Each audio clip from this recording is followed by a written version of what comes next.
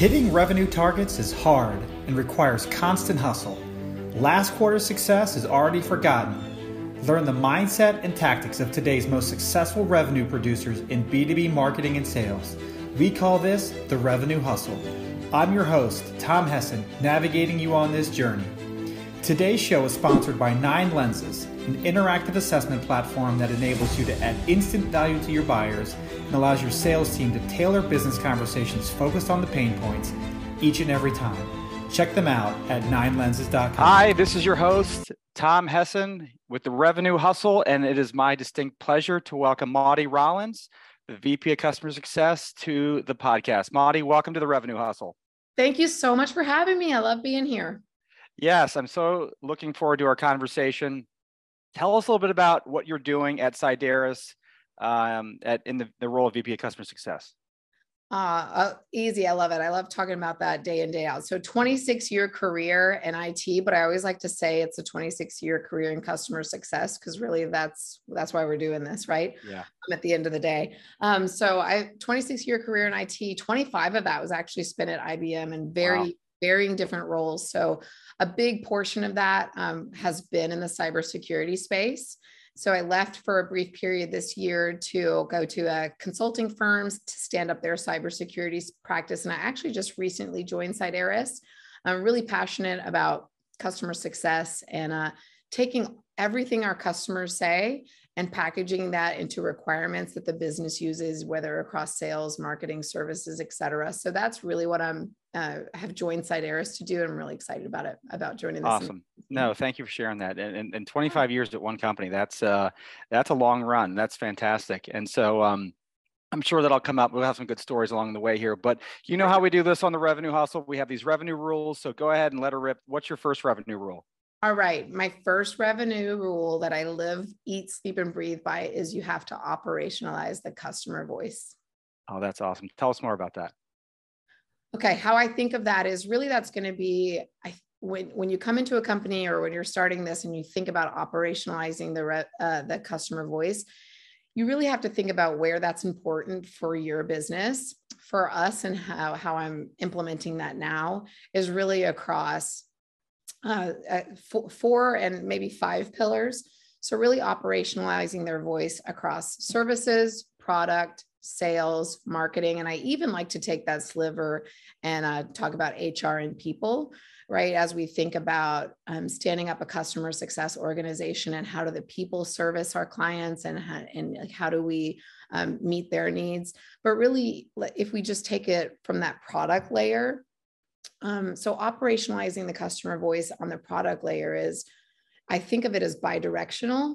So we are taking the customer's voice across however you ingest the customer voice, whether that is a proactive solicitation, whether it's NPS survey feedback, escalations, or just direct feedback from your customer success team, but really taking all of that voice, collecting it, and for lack of a better term, turning it into requirements that then you say to your product team, hey, product team, this is what our clients would like to see matured. This is their wish list of what they would like to have built.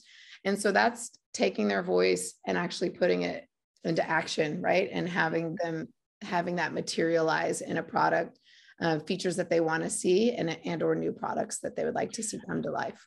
And I love the word operationalize the customer voice, because I think what stands out to me is it's not just, hey, our customers' opinions matter. It's hard to operationalize that systematically because, again, if you think about the hundreds or thousands of conversations, emails, text messages that are happening every day with your customer success team, maybe customer support, maybe with an account manager or salesperson. So how do you operationalize that? Because I think everyone would say, yeah, totally understand the value of our customers, but it's not easy to corral all of that stuff, especially when you think about the different departments, services, product, sales, marketing, like that's all slightly packaged differently, I suspect, for each of those different pillars. So just talk about it, like operationalize, like how did you come to that? Like, I suspect there wasn't an operational element of it. I think it started with, I think often people will say customer success is fluff, or that sounds fluff or fluffy. And I have to immediately go into, well, here's how it's not, right? Here are the actual work streams, which is the foundation of operationalizing something. Here are the work streams that we do, that we actually execute to take that voice. And so, and to me, that's how I've proven out. So for me, it sort of started with that trigger of, how do I have the conversation to show that it's actually not fluff, right? So I would say that we do that across people, process, and technology, and really focusing on that technology piece. I think we all live in that era, right? Everything's digital. We want to be able to scroll and see data and facts and obviously use a lot of that data to be able to gather insights. But you can really only do that if you take that voice and put it into some sort of technology, and you can actually harness that data.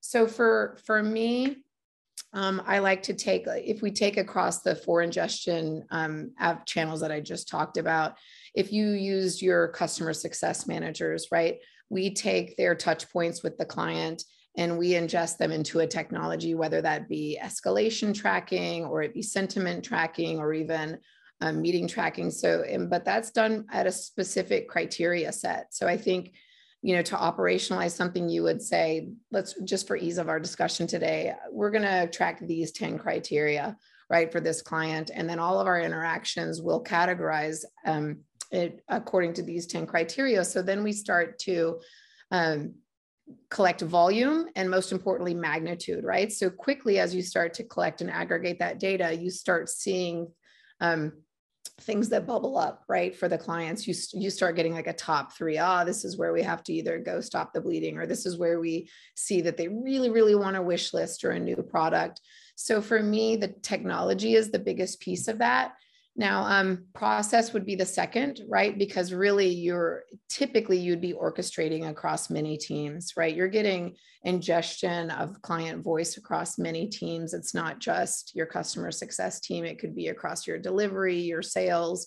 So really making sure that you tee up a process across all of your business functions where you can ingest, there's a working process where they utilize that technology and all of the ingestion actually happens to, and I don't like to use the word a centralized place, or I like to say more of just a predictive place, so that we know, okay, this is where the data is going to live and this is how we're going to use it. And then everyone who's part of that process stream knows that, right? So, that's great. And so the 4 ingestion points you're talking about, so again, it's the customers or your salespeople are talking to customers, marketers are talking to customers, whether that's through web interactions or chatbots or any number of things, right? Are you now essentially operationalizing this outside of the CS function? So maybe that's the easy place to start because that's where you can control that people, process, technology. But it sounds like what you're saying is you're doing this almost as a service to the entire organization. Correct. Right? Yes. And I think a really good example of where you're saying operationalizing outside my organization, if you could think about all the touch points that you can actually gather from, say, a security operations portal, right? Where you can take sentiment, ticket ratings on sentiments, and you can say, hey, okay, let's just say you had a rating feature on your ticketing platform and a customer could say, I rate this 1 out of 5 or 5 out of 5, this right. Ticket interaction with you. And then you can take ticket sentiment, or you can take chat sentiment. So all of those, those data points that you could capture just from a delivery or a support organization that we can then aggregate and pull into that would be a perfect example of where you say, okay, we're going to capture across our entire customer journey, wherever we're touching our clients, like how do we capture that sentiment and pull it into,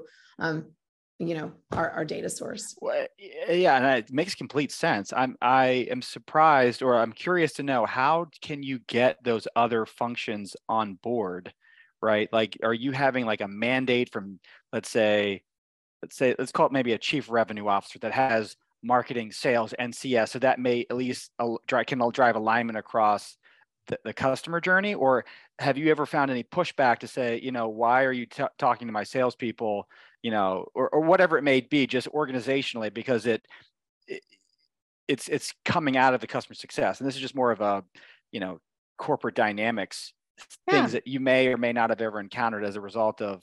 No, I've seen it. I've worked in a lot of different organizations. So even though I did spend 25 years at one company, I felt like each of the business units that I worked in did have its own ecosystem or culture, if you will.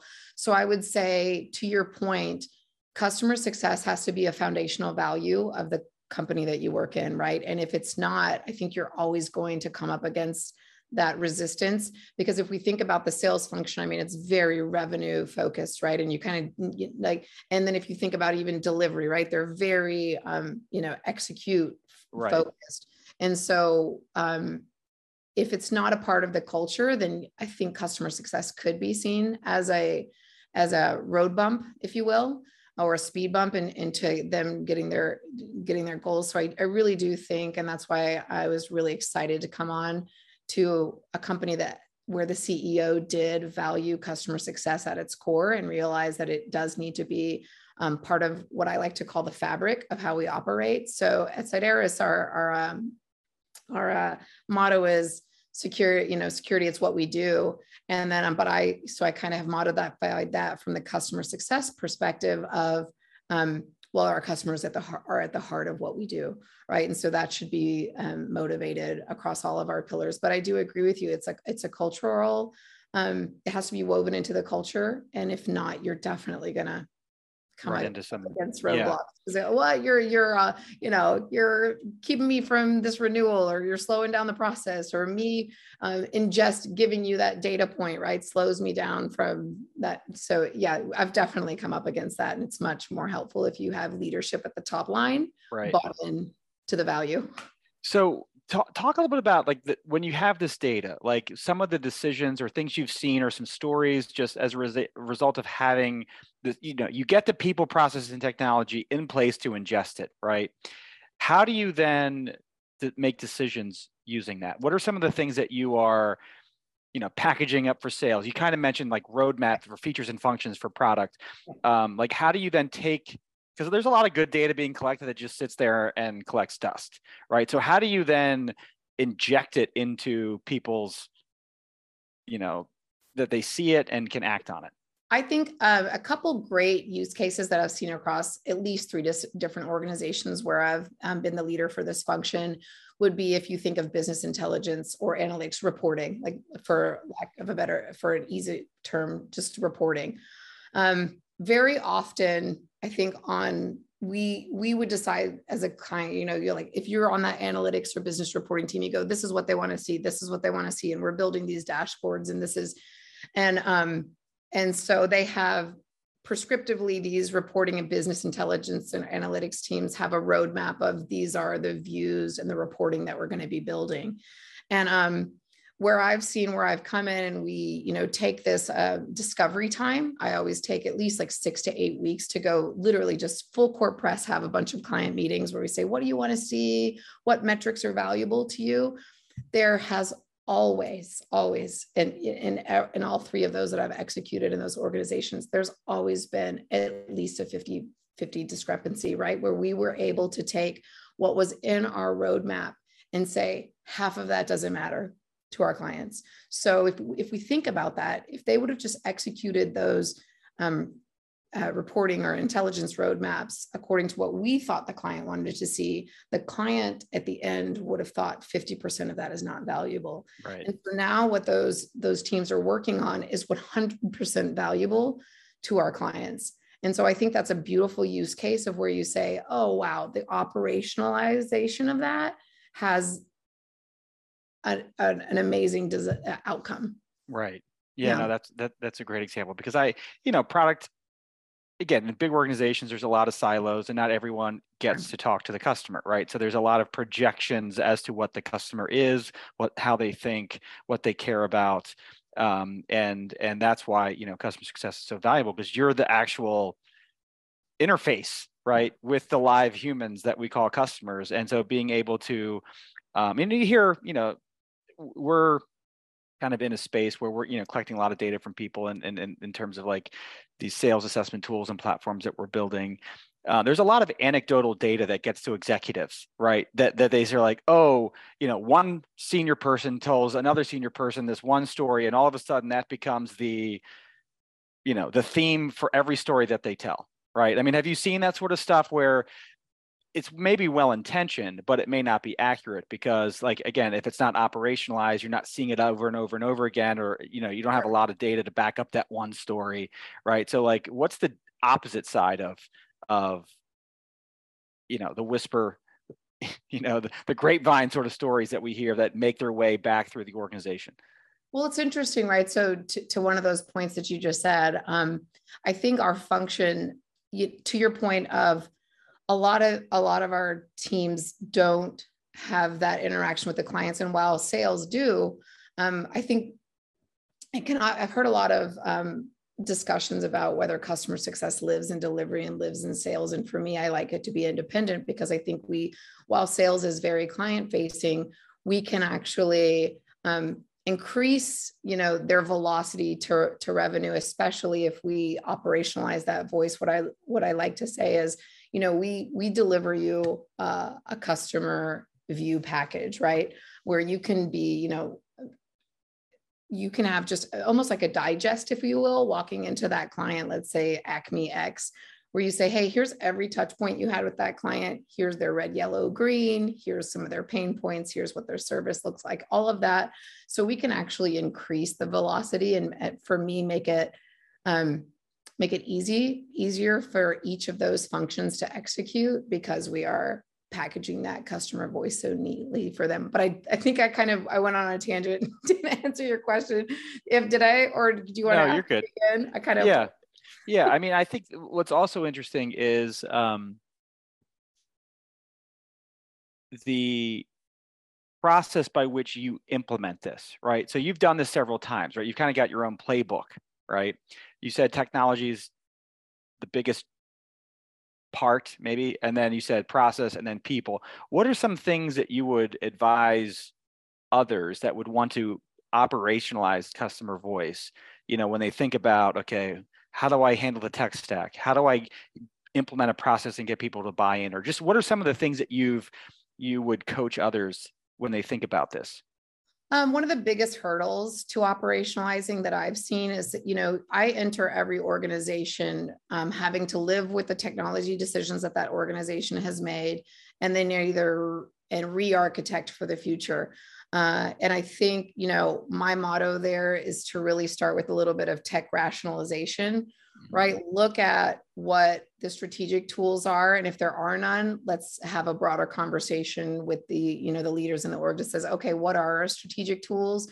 And then let's build on those. And so that as you're creating data sets, a really good example, obviously Salesforce is very used by sales. So that's a nice jumping point, right? So if you have Salesforce, if you make a decision that says, okay, Salesforce is going to be our center of gravity and everything that we build will integrate off that, but really thinking about a strong technology strategy and then rationalize it down so that you're not having your CS organization have to connect to a different tool from your marketing, from the sales, et cetera. It just makes it very difficult to stitch the threads that we talked about. So that would be my biggest kind of landmine that I would advise others to start with first, because if you can't set on strategic tools and then kind of architect, for that tool, for instance, you wouldn't want to, have workflows and all of this built in Salesforce. If you're going to strategically migrate to another tool, it just causes a lot of rework and you're not going to realize that value. Yeah. So, and what are some of those core systems? So obviously your CRM, you mentioned, there's now kind of customer success platforms like Gainsight and, so where do you tend to see, now there's like software that records every call, so how do you, it may look different from organization to organization, but like, what are some of the core pieces of tech that enable this?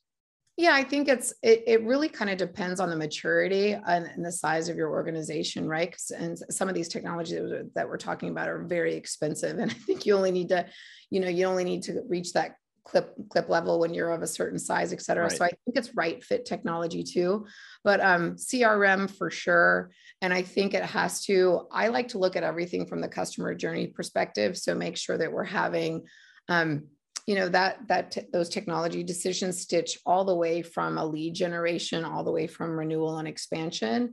And then I think often overlooked is that communication of value piece. Like, how are we automating those touch points? How are we making sure that the value that we're providing as a company is actually getting communicated out, and making sure those. So yes, CRM, but I've seen sometimes the marketing piece of that isn't very well integrated. Right. I mean, the sales and the delivery tends to be more integrated, and then that marketing kind of falls out. So really, I think it's orchestration, right? And making sure, like, let's look at all the functions that need to come together for this picture, Right. and make sure that our technology stitches those together. Yeah. That's a project in and of itself, right? I know. Just It's a full-time job. Yeah. No kidding. No, I'm sure. That makes a lot of sense. Well, great. Well, that is something we could talk a lot about, because I just know customer voice grounds everything, right? A lot of decisions come back to, like, what do our customers want? What do they think? Everything kind of should be centered around what's best for our customers. And that's oftentimes hard to answer, right? For a lot of different firms and functions inside of them that are all plotting the next campaign, to the next sales playbook, to the the QBRs that you're probably doing in customer success. And there's just a lot of different things that tap into that insight. So that's a great one. We have not talked about that. So I was really excited to hear more about that. So let's transition. What is your second revenue rule? My second revenue rule that I live by is that renewals is a long game. Tell me more. Okay. I think often, what I've seen in my, 26-year career is that we say, oh, renewals up in 30 days. Let's go touch this client. And very often, there's a lack of really looking, hey, if this has been a 3-year contract, 2-year contract, even a 1-year contract, not keeping a pulse on that value creates a really tough conversation with the client if we don't care and feed that relationship. And so for me, I like to think of, renewal, the chance of that renewal happens from the day the contract signs, every single day of delivery. So renewals is not just, getting that renewal revenue is not just a sales game, right? It really heavily relies on everything that happens in between, which is, delivery. Yeah. And then of course that the touch from CS, if you do have CS, customer success. And I mean, in a SaaS company myself, obviously we'd never want to put too much emphasis or hero work at the time of renewal, right? Now, every customer situations can be different, and sometimes, there's things that happen inside of customers that you can't control, like your sponsor leaves the company and now the new sponsor cares about other things, right? Just whatever that may be. But outside of those situations, like, why is this hard, right? Why is this not just second nature for every company to be like, we need to, be on top of this every single day to make sure they're getting value? Because it's obvious, but it's hard. And I'm just kind of curious, because I don't run CS, and I'm curious, just from your perspective, why that may be. From what I've seen, really there's a lack of focus on mapping out the entire customer journey. So, I think one of the biggest conversations that we talk about just collectively in LinkedIn and in the business space is operating in silos. And that's, I think, exactly at the heart of this problem, right? Is the business analytics team does this, right? And the delivery team does that, and everybody's just, in charge of executing like their own silo. And then no one's really mapping that entire customer journey. And really, I think I like to call them moments that matter, and really saying, okay, across this journey, like, let's not be nuts. Like, we know we can't touch them every minute of every day. Right. But like, what are those moments in their journey with us that actually matter? And those are different for every single company, right? So the moments that matter for, Amazon is not the same moment that matters for an Apple customer. But so I think that's what's missing from where I've seen and there have not been a lot of,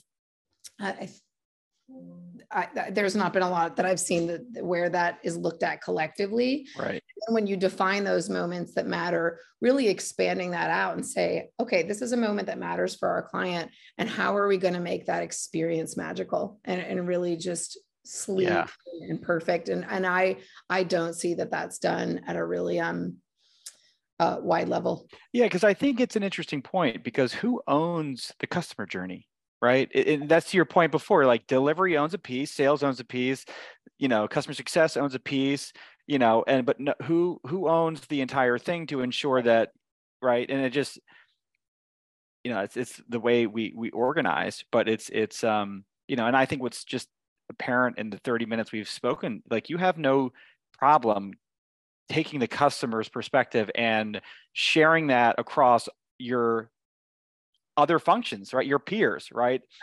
You're not just inside of customer success. Like, this is what the customer wants and needs. So don't tell me about sales can't do this or can do that. Like, you're championing that across the entire organization in both revenue rules that you've talked about.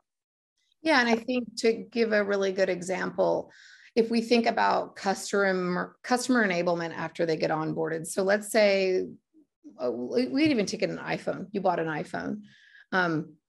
If it's somebody that doesn't even know how to use an iPhone, how are we teaching them that enablement piece? And is that the execution of doing that enablement, is that actually a customer success function? No, right? Like, that's a learning and development, or maybe even a delivery function for them to create that. But really having the buck stop with me, who owns the customer journey, and calling out like, hey, this is an actual moment that matters for this Apple iPhone client. We need them to enable to use this technology, or enable them to use that portal, or all of those. But having that owner for that customer journey, and realizing that like that, next sale of that iPhone, which I'm going to call as the renewal, is part of that long game, making sure that moment that matters is excellent. Having somebody responsible to at least say, hey, this is something that your team needs to work on. I think we don't have to break up the silos, but if we can put that layer on top that says, hey, silo, I need you to work on, the enablement, a piece of this, technology that they just bought. Yeah. I mean, I think you're increasing the chance of success that you're going to get that sale, right? And it seems like you've taken that upon yourself to kind of connect that through the lens of the customer journey. Like, so you're like, hey, silo, I need your help here, and silo here, I need your help. And so even though you're working with your other functions, right, but you're kind of taking a leading role. And is that just something that you care about, or do you think as the role of the customer success, that's just part of the mission? Or maybe both. It's part of my first rule. So what I just said to you about that one little pain point of the client, right, where they don't know how to use that technology that they bought, that's a voice, right? And I say, okay, that is a product. Like, that is a product issue, or you could even say it's service. It depends on your company. Let's just say it's a product issue. So then you say, as part of the requirements package, that we're as part of that operationalization layer, right? Where we say, okay, voice, we heard that now becomes part of the requirement as part of whatever technology. Hey, by the way, we're hearing 300 clients said that they don't know how to use these phones.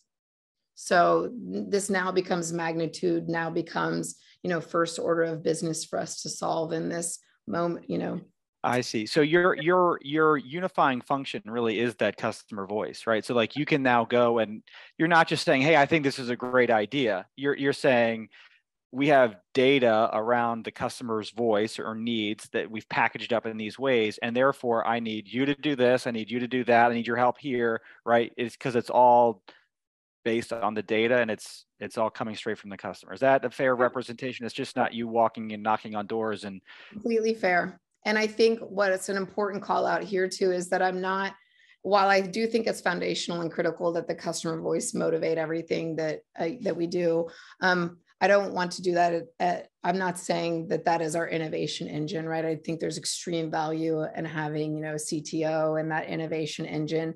But what I think is the valuable piece is doing that delta comparison or that match. Like, hey, is this thing that we're creating, are we way off base? Are we oriented? Right. Will they find value? Has this, a big question that I always ask my clients is what's on your wish list?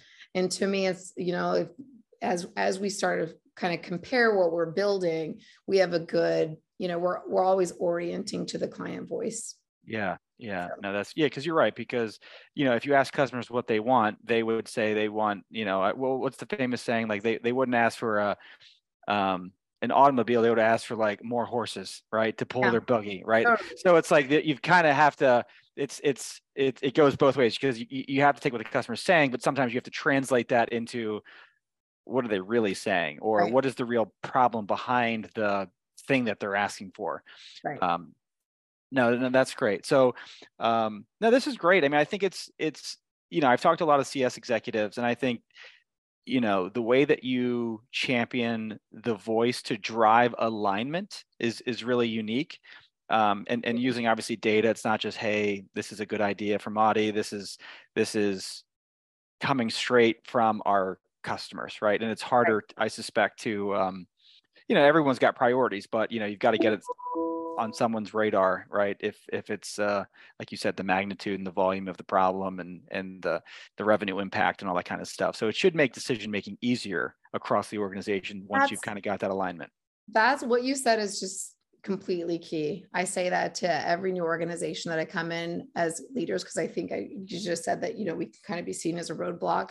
And I really do say, I am here to make your decision process it so easy. So you can say, oh, a client doesn't care about that. Great. Move it off. Everybody has too much on their plate, right? So I said, I'm here to let you know what you can move off, right? That's great. So how did you get into customer success? Gosh, I mean, I think just naturally, if you look at my personality, I'm just a human-centric person. Right. So even as I think about what makes me tick as a leader, and as I've grown my career, for me, it's about changing, touching lives, affording other opportunities. So I just am a very human-centric person. And I always say this to my team, like if I have a customer that's unhappy, I actually take it personally, like I can't sleep at night. And so as I've gone through my technical career and, I've been a lot of different functions, project manager, I led SSR teams that did, like mainframe maintenance in data centers. But really, no matter what I was delivering, for me, I always just gravitated to like, what is just going to make you so happy? What's just going to make you tick? But I do that in the way I personally just give gifts or like, the things that make me happy are just like those huge reactions from people. So I think I just think me, Madi, as a person was just naturally oriented that way. But I really too am a fixer, right? So if there are, while I love hearing glowing feedback from clients, when I hear pain points, I just naturally a solutioner, and I love bringing together the best and the brightest to say, okay, how do we fix that for them? So in any of my in my roles, I've just naturally gravitated to how do we delight this person like that. through either our solutions, technologies, et cetera. So that's how I landed here. Awesome. No, that's great. So where can we follow you online?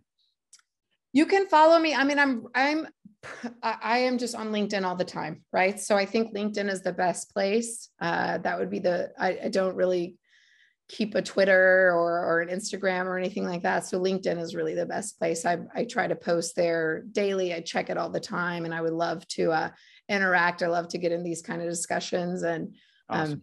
yeah, so LinkedIn's the best place.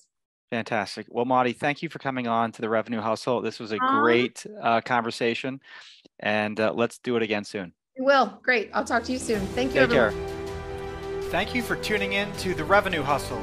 This episode has been brought to you by 9 Lenses. Close more deals with interactive assessments. Check them out at 9lenses.com. See you next time.